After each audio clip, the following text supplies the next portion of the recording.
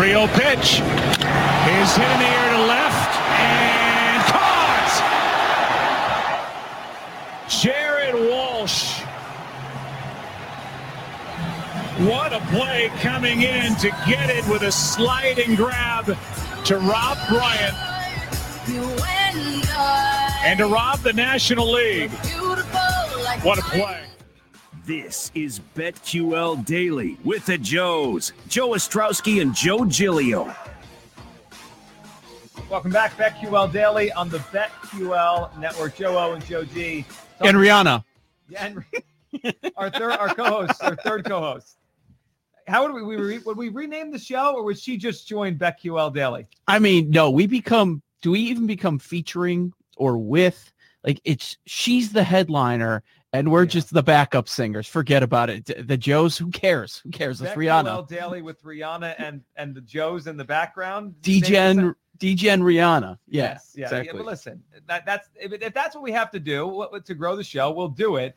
We're talking some baseball this hour. The call there, Joe Buck, with the sliding catch by Jared Walsh in the All-Star game. Second half of the MLB schedule starts tonight, Yankees, Red Sox, and then tomorrow with all the teams. And this is the week. This is that time period where everyone's off for a couple days. We kind of recalibrate win totals, World Series picks, and how we would bet everything in baseball moving forward. So let's bring on Sean Zerillo of the Action Network. He just put out his updated projections, win totals, percent chance to get to the World Series, win the World Series. We'll get into it all right now with Sean Zerillo. Sean, the All-Star break is kind of that time to look here and to recalibrate win totals. When you did yours and you redid the projections, what stood out the most? Was there a team that kind of took a gigantic jump or fall? Like, what stood out to you when you redid your rankings?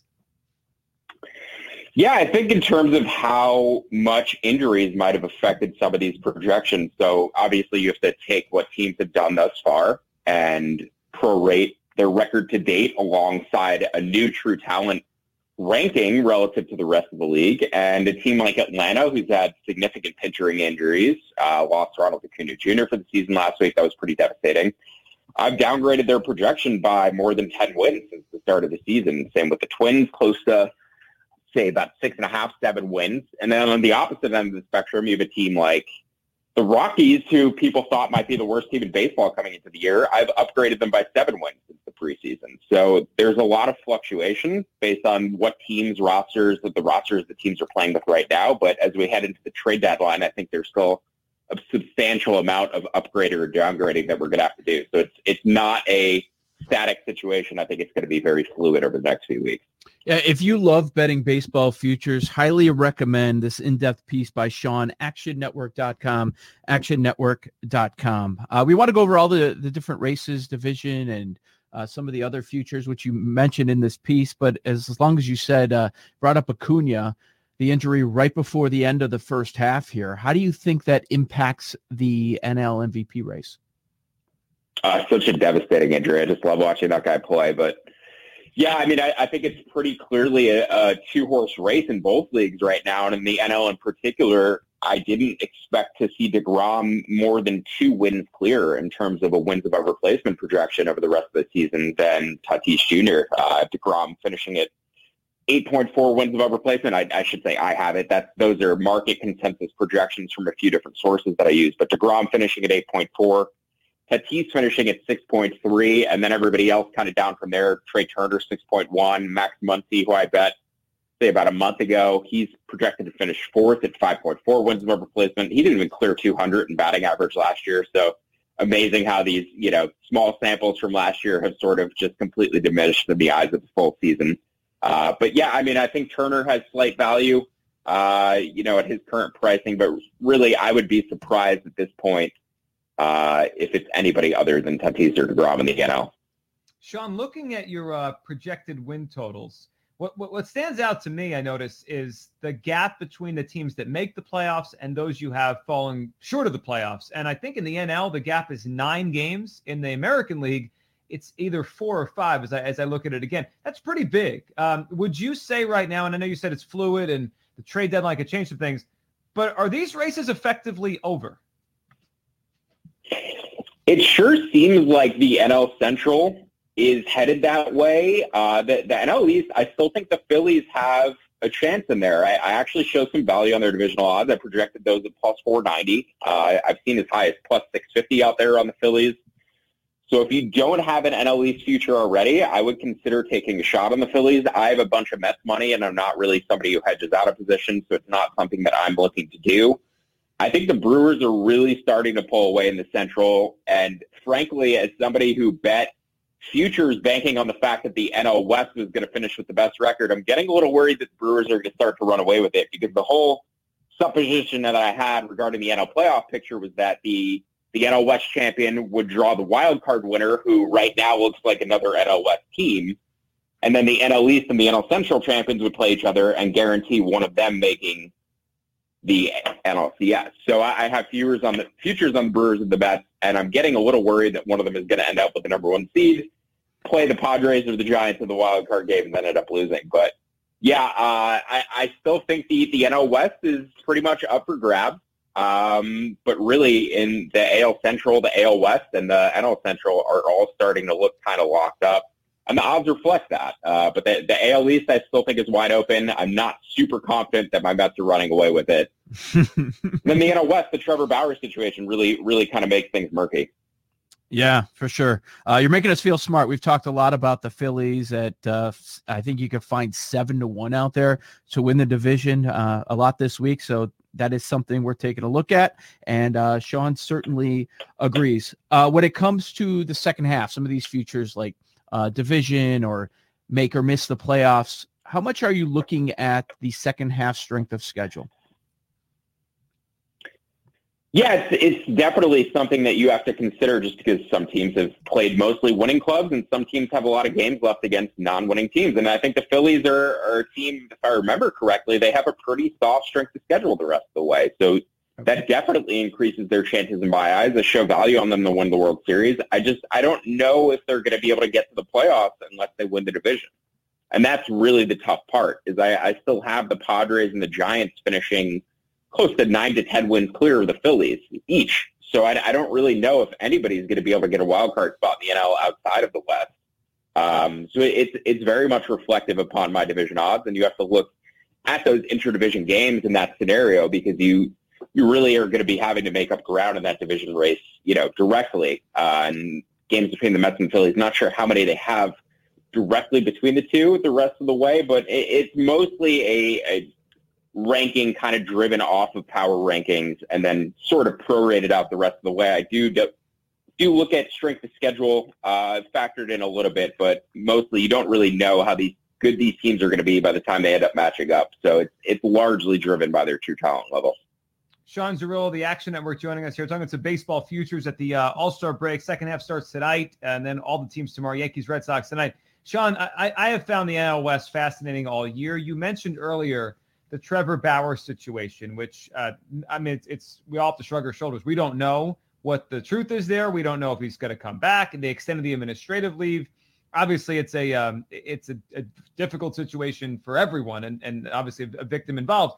But when you do the projections here, how do you bake that in? I mean, we have a star pitcher who conceivably could come back in a couple weeks, conceivably could be gone for the season in a division this close. How do you bake that in? And how would you rank the likelihood of each team winning? I would go Dodgers 1, Giants 2, Padres 3. How about you?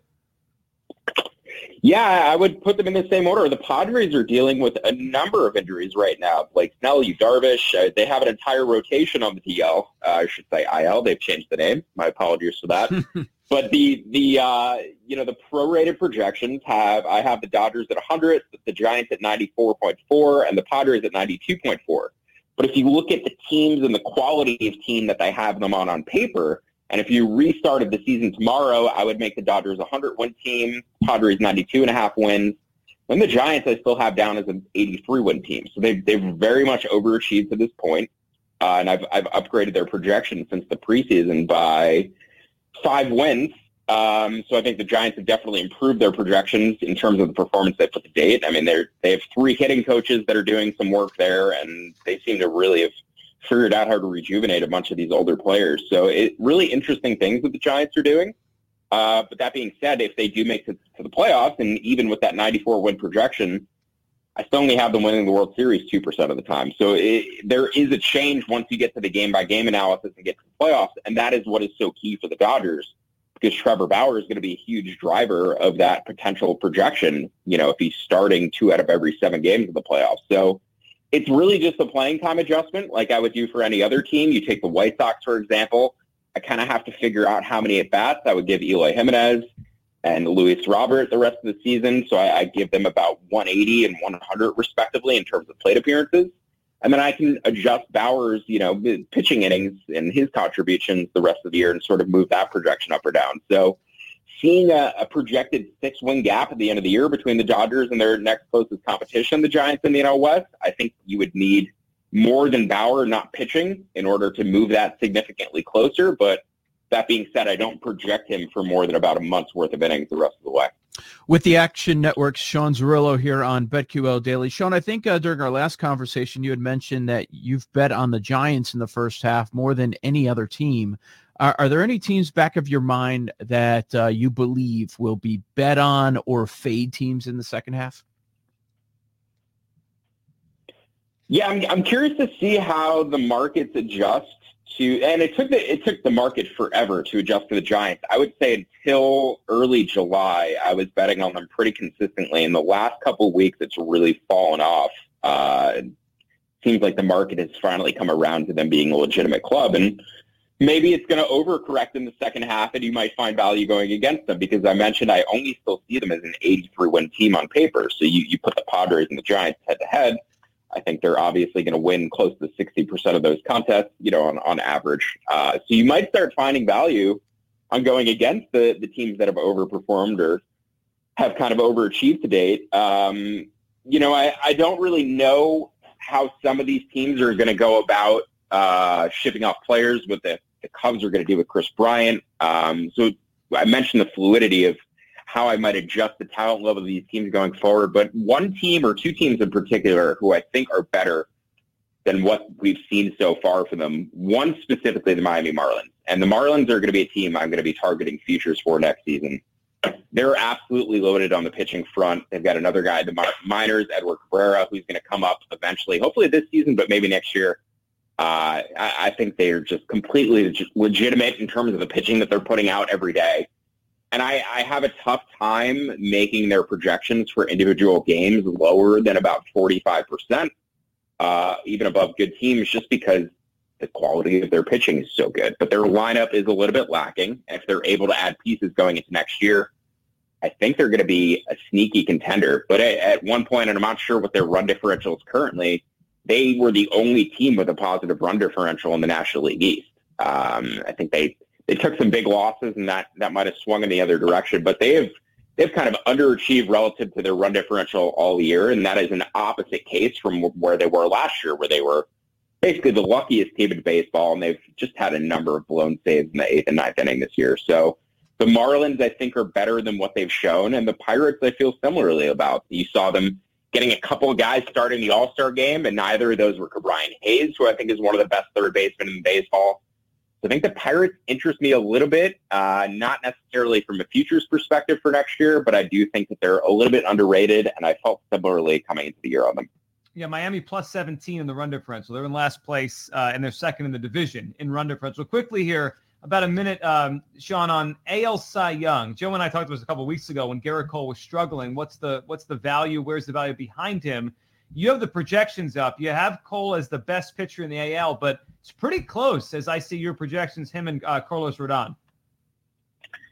Yeah, pretty close. And with Cole's spin rate data, seemingly on the decline, it's not fully baked into this projection. It dialed him down a little bit, but I don't think it's dialed him down completely based off of what he's doing this year. So I have him at 5.8 wins above replacement. I have Cole and Zach Wheeler as the only pitchers surpassing 200 innings pitched this season, which I think is going to be kind of key in the eyes of voters. Rodon has been an injury risk in the past. I hope he stays healthy. The White Sox project to finish with 3 of the top 9 pitchers in the American League in terms of full season performance. I don't think they actually are the 3 of the top 9 pitchers in the AL. I think there's other guys like Robert Valdez who aren't going to get a full season's worth of innings who would absolutely be in that category and discussion. Shane Bieber, don't know when he's coming back, so I think you can even toss him out, even though he's sitting at close to 30-1. But a couple of guys who I bet and who I like, Nathan Eovaldi, projected to finish third in wins above replacement. Lucas Giolito, projected to finish seventh behind his two teammates. I do think there's value on both of those guys still. I think Eovaldi's sitting around 30-1. Giolito, you can still get at 50-1. Would surprise me, obviously, if either of those guys won the Cy Young, but the odds do reflect, I think, what's close to their true chances. So Eovaldi in particular, I really like just because of the projection, and I think it's worth taking a shot against those top AL contenders just because of the concerns you can make against them. Sean Zerillo, the Action Network. Check out his work on the other side. We'll check out the NL West. Who's going to win it? Giants, Padres, Dodgers. Joe O, Joe G. This is BetQL Daily on the BetQL Network.